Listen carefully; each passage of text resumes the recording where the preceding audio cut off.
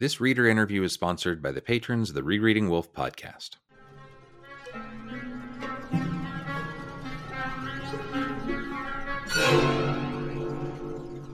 Okay, so today we have Nathan Carson, a Wolf reader, musician, writer.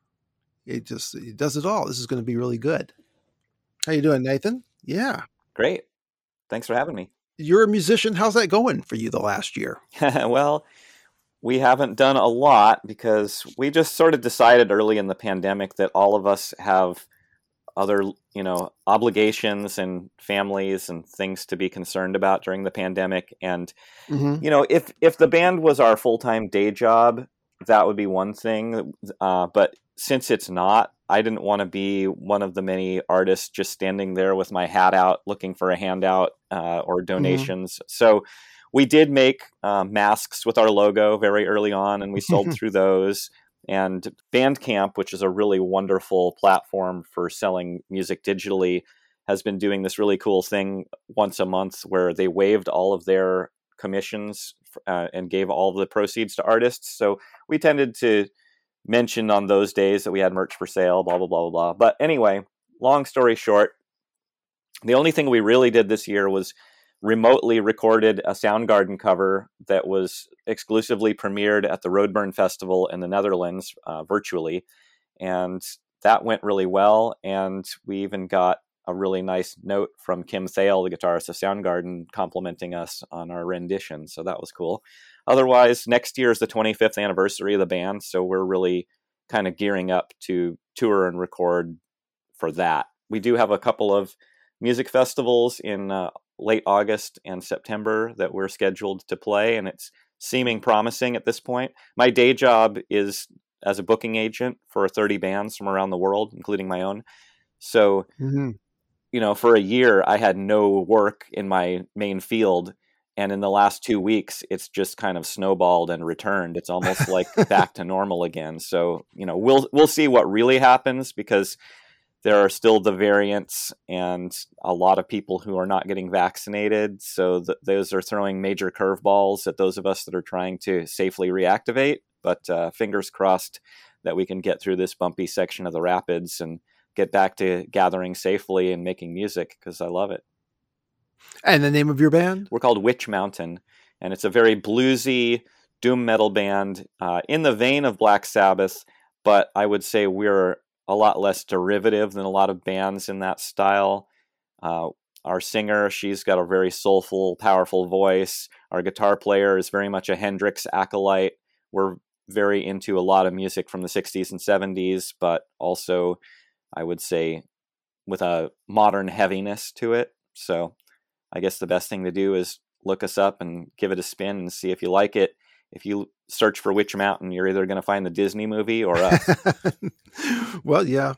I hate to tell you who's going to come up first, but and also you're a writer. You've done a lot of writing for comic books, graphic novels, short stories. Yeah. I was interested in writing from a young age. And in high school in the 80s, I wrote a lot of really terrible pastiches of Clive Barker and Lovecraft. And by about 19, already an obsessed Wolf fan, I read on his written recommendation Damon Knight's Creating Short Fiction book. And in that book, Damon Knight, who I actually once met at a bookstore in Eugene where I was working, in that book, he says, if you're under 30, you should go out and get some life experience, because otherwise you just won't really have a perspective to draw from. And so I took that to heart, and I've had many careers since. I've traveled a lot. I've met, thousands of people, and especially as a touring musician, I've been to 30 different countries. And so about 7 years ago, when I turned 40, I said, I know how to not be a hobbyist or dilettante. I know how to produce work, and I've wanted to do fiction this entire time. And especially after sort of a 20-year apprenticeship as a journalist, I had been keeping my writing chops up. I'd learned to work with editors. I knew about word economy, and I knew about deadlines. So I sat down and started writing stories, and it's gone very well. And I've sold stories to, somewhere between a dozen and 20 anthologies and magazines in the last 6 or 7 years. I wrote a novella called Star Creek, and then I was invited to do a graphic novel adaptation of Algernon Blackwood's The Willows. So on a small press scale, it's been going very well. And I actually made my first sale to a bigger house just a couple of months ago, but I'm not allowed to talk about it yet. It's okay. You can just tell me. No. And let's see, you've done a lot of nonfiction. You did a lot of interviews with musicians and all. I was reading your stuff actually on your website this morning. Yeah. I was reading the article on Paul Simon doing his farewell tour. You're a musician. What is with that? Who are we kidding here? He's a musician. How do you retire from that? That's like saying, oh, I'm gonna retire from writing. I'm just not going to do it anymore. Doesn't sound believable. Sure. I mean, I'm sure he will continue to record music. I think he was only talking about retiring from touring, although at that concert that I was previewing, he pretty much implied that he was not done and that he would perhaps come again. But then the pandemic comes. And I mean, if there's anyone I feel sorry for in the music world right now, besides small venues that are, trying to cling on for dear life, it's kind of the septuagenarian musician set, people who these were really crucial years for the end of their career. Mm-hmm. And, to lose a year or two when you're only getting older and your voice is getting weaker and your hands are aching. I mean, it's just really tough for those folks. I actually work with a few of them and I feel for them because these were the years where they were kind of going to get that last gasp. So hopefully in 2022, if you see your favorite, elderly musicians hitting the road, this is your chance. Go see them. Yeah, definitely. Well, all right. Hey, are you ready to play our game? Absolutely. Okay. So what's your first encounter with a wolf story? It was Shadow of the Torturer, the Timescape paperback. I was in high school, probably 1989, and a friend of mine who was a precocious nerd like myself, who was interested in a lot of underground music and transgressive art and weird science fiction, he knew that I liked Elric and Lovecraft and Samuel Delany. And he handed me a copy of Shadow of the Torturer and said, I think you're going to dig this. And it just blew me away. I was already at a point where, in my high school English classes, I was reading James Joyce and Thomas Hardy and people like that. So I felt pretty prepared for the vocabulary and the depth. And I think, especially because I have so many interests in both like highbrow, snobby culture, but also a lot of lowbrow stuff like heavy metal and horror movies. And to read someone as literary as Wolf, but who was writing science fiction stories about torturers at the end of time, everything about that appealed. I love the writing. I would say I was even more of a fan of the really ornate, intricate prose then because I was coming from this kind of, post-Lovecraft place. So the idea of hyperbole and just extreme density was a perk to me. I would say now as a writer, I'm not looking for that as much in writing as I was then, but I still greatly appreciate it. And certainly some of Wolf's later works, I'm often disappointed when the prose isn't as beautiful as it was in the 70s and 80s for him. So anyway, right. Shadow of the Torturer was it. It was a landmark. It hit me really hard. And I, of course, read everything that I could after that. And I am not an academic. I don't have an MFA, but I tell people my MFA is having read 30 Gene Wolfe novels. Well, that will do it. Yeah. Favorite Wolfe novel or short story, either or both? As far as novel, I think Peace is my favorite. I love the writing of that. I love the nested stories within, the dreamlike quality of it.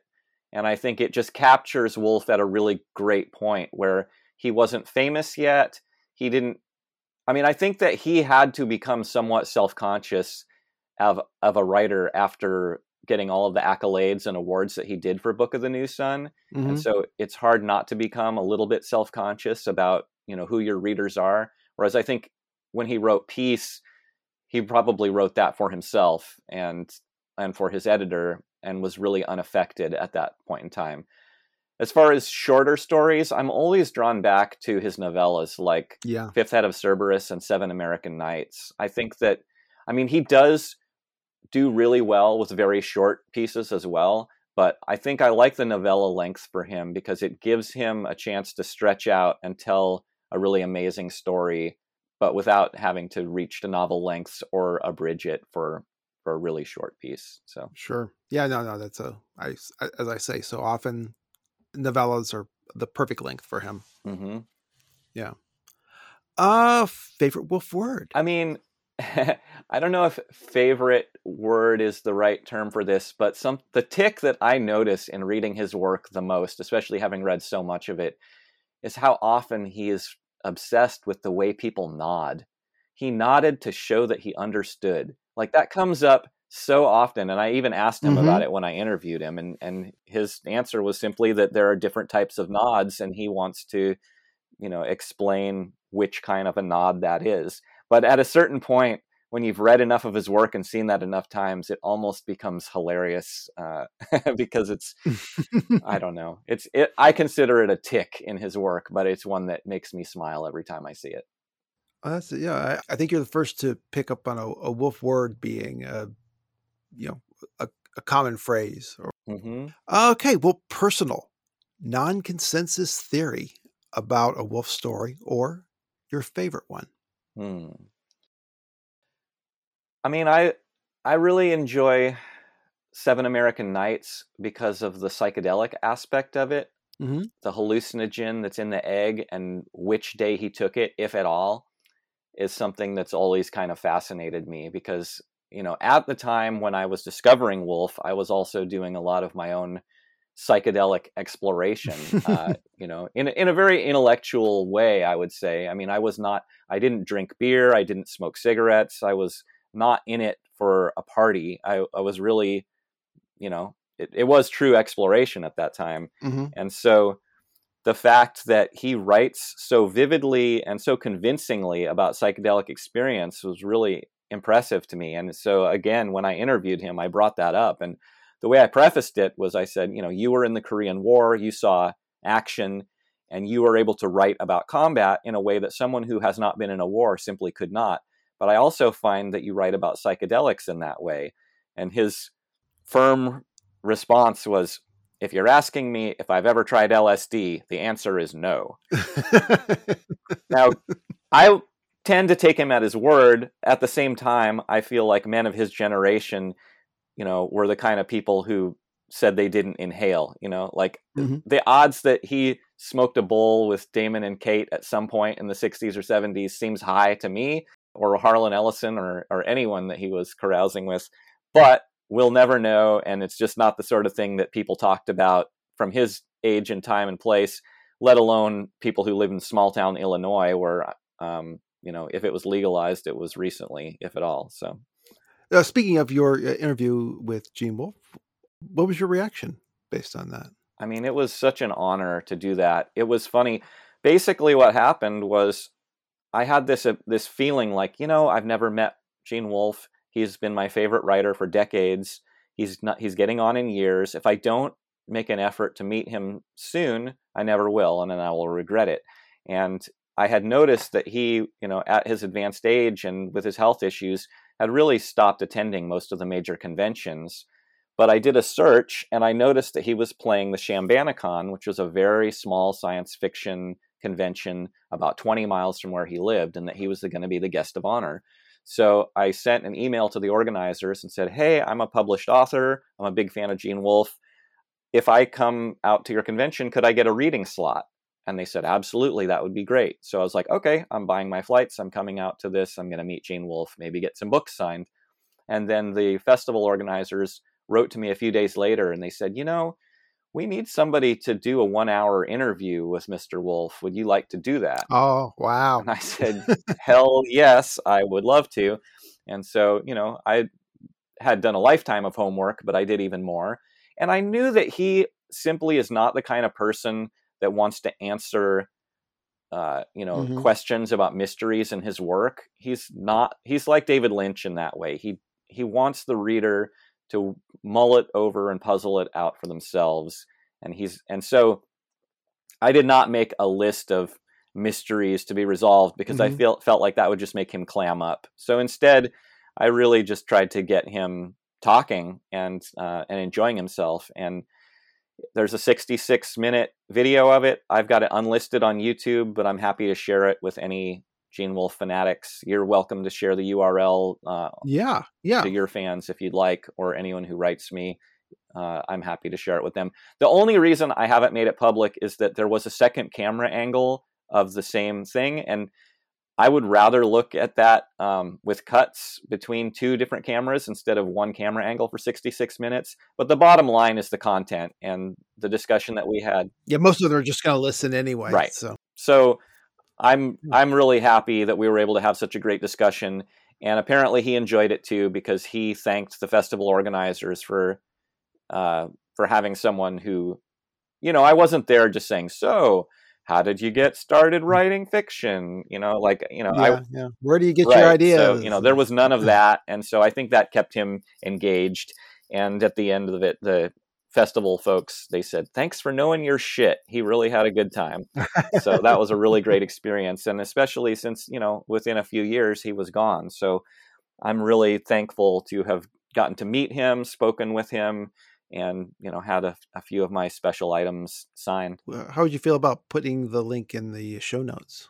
That'd be absolutely great. All right. Yay. Most frustrating mystery in a Wolfe story. Any story. It's funny. I guess I personally don't get hung up on Wolfe's mysteries that much. I appreciate them, and it's something that I enjoy in his writing, but to me, I would rather spend my time either reading another story or another book. Not that I don't reread Wolfe, I certainly do, and I think that he's meant to be reread. I think the second or third reading of any Wolfe story is often better than the first. In my case, it's always better than the first. The first is the worst. Yeah, I agree, and I think that's a wonderful thing about him. However, I'm not going to get hung up making notes. Mm-hmm. I think that what you're doing, where you're rereading it with a friend and discussing it, that sounds like a good time. That's like having a reading group. I'm all for that. But I'm just not an academic person. I don't enjoy taking notes. And I would rather read another Wolfe story rather than read the same one 17 times, beating my head against the wall. Okay. But since you asked, A Solar Labyrinth from Stories from the Old Hotel is a very short and wonderful Wolfe piece. He said that was one of his favorites, although somehow it didn't end up in the best of that he curated. In the introduction to that collection, he mentions that there's a sinister element in that story that most people don't notice. And that is the one question I did ask him along those lines, and he dodged it or said he didn't remember when I talked to him. Mm-hmm. And I'm still curious just what he means by that. I mean, there are so many different ways to read that phrase. The Solar Labyrinth itself has a minotaur in the center. There are allusions to other mythological figures like Ariadne. Just the fact that the maze itself is made of shadows and light, that the ending, the man is left there with some unnamed young boy. I am just not really sure what he's getting at there, but I also haven't gone to, extensively look at what other people have said about that story. So perhaps someone else has puzzled out an answer. Oh, well, I'm sure Borsky thinks he has, but that's my issue with Borsky. I'm amused by his theories, but they all just seem so tangential. I mean, I feel like I could sit and write, made up ideas that could possibly be the case all day long. But as long as he's having fun with it, good for him. Oh, yeah. Well, that might be fun to go through, and the way we go through the Book of the New Sun to puzzle out, what the heck is going on in the Solar Labyrinth. Sure. Yeah, I'd like that. Yeah, I mean, personally, it takes me forever to finish a Wolfe story and to walk away from it, because I feel like, oh man, I have to know what it's about. I can't, it's not enough for, as David Knight described the Changeling, that he doesn't know what it's about, but he knows it means something. And that's not good enough for me. I have to know exactly what it means and what it's about. I guess because I know there are people like you and Mark and Borsky and Michael out there, I feel like I'll leave that heavy lifting to you guys. It's kind of like I don't want to work on my car myself, because there's a mechanic who spent decades like mastering that. And so I'm going to put my time into going and writing another story rather than beating my head against the wall trying to figure out something from someone who didn't even want to explain it to us in the first place. I mean, part of it is that Woolf himself was not an academic, and he didn't like critics, and he didn't want to explain his work. So to me, I would rather be the kind of reader that I think that he wanted to be or wanted to have. Having said that, there's no way someone writes work that sophisticated that isn't in the back of his mind thinking, after I'm dead, people are going to study this and puzzle over it forever. I mean, it's a really brilliant way to add longevity to your work, I think, is to have unanswerable questions that people will discuss for eternity. And so I think he's really successful in that way. And for a long time, I've said that when Woolf dies, he will finally be, treated as literature and studied at universities. And I hope we see more of that, because he certainly belongs there. It's always been a bummer that somehow being affiliated with the ghetto of science fantasy would keep you from being included in a list of names along with literature's greats, because I consider him firmly one of them. But then again, we live in a culture now where science fiction has become, blockbuster entertainment. It's just no longer. But not Woolf's type of science fiction. Certainly not. No, I agree. That takes too much work. So yeah, it's true.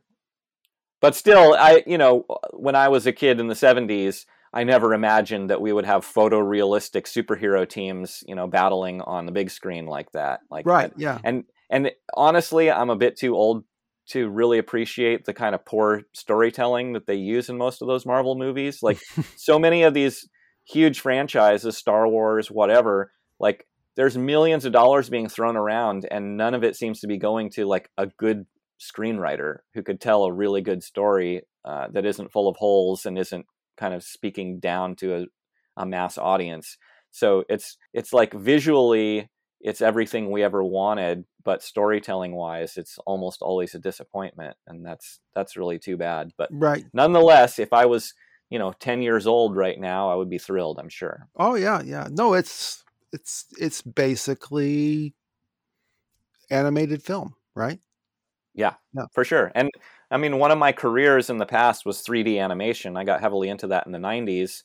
That was my job for a while. And for a long time, it was hard for me to even look at any kind of CGI entertainment because I would just stare at it and know how it was done. Mm-hmm. And so it was hard to enjoy.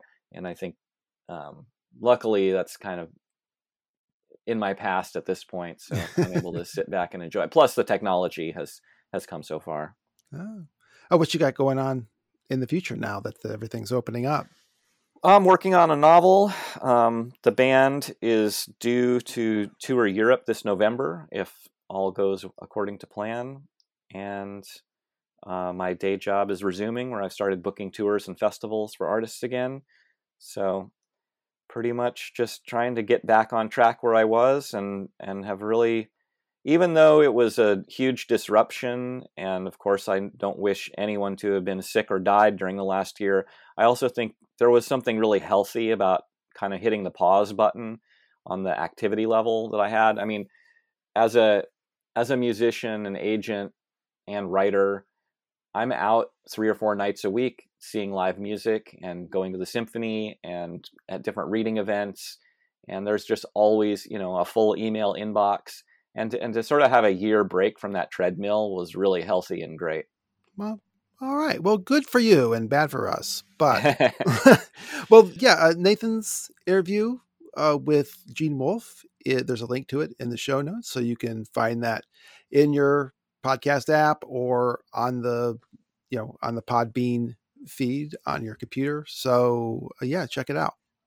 And thank you. Thank you, Nathan. Thank you very much. And if you want to find out more about me, my website is nathancarson.rocks. And I'd like to think that I can live up to that. Yeah. And the link to that is also in the show notes. So cool. Thank you, James. Yeah. Thank you. Thank you. This was sponsored entirely by the patrons of the Rereading Wolf podcast. You can go to patreon.com/rereadingwolf to play a part in bringing other amazing things like this into the world. And if you want to take on the 5 questions with us, reach out by email or by one of the other methods listed in the show notes to this episode.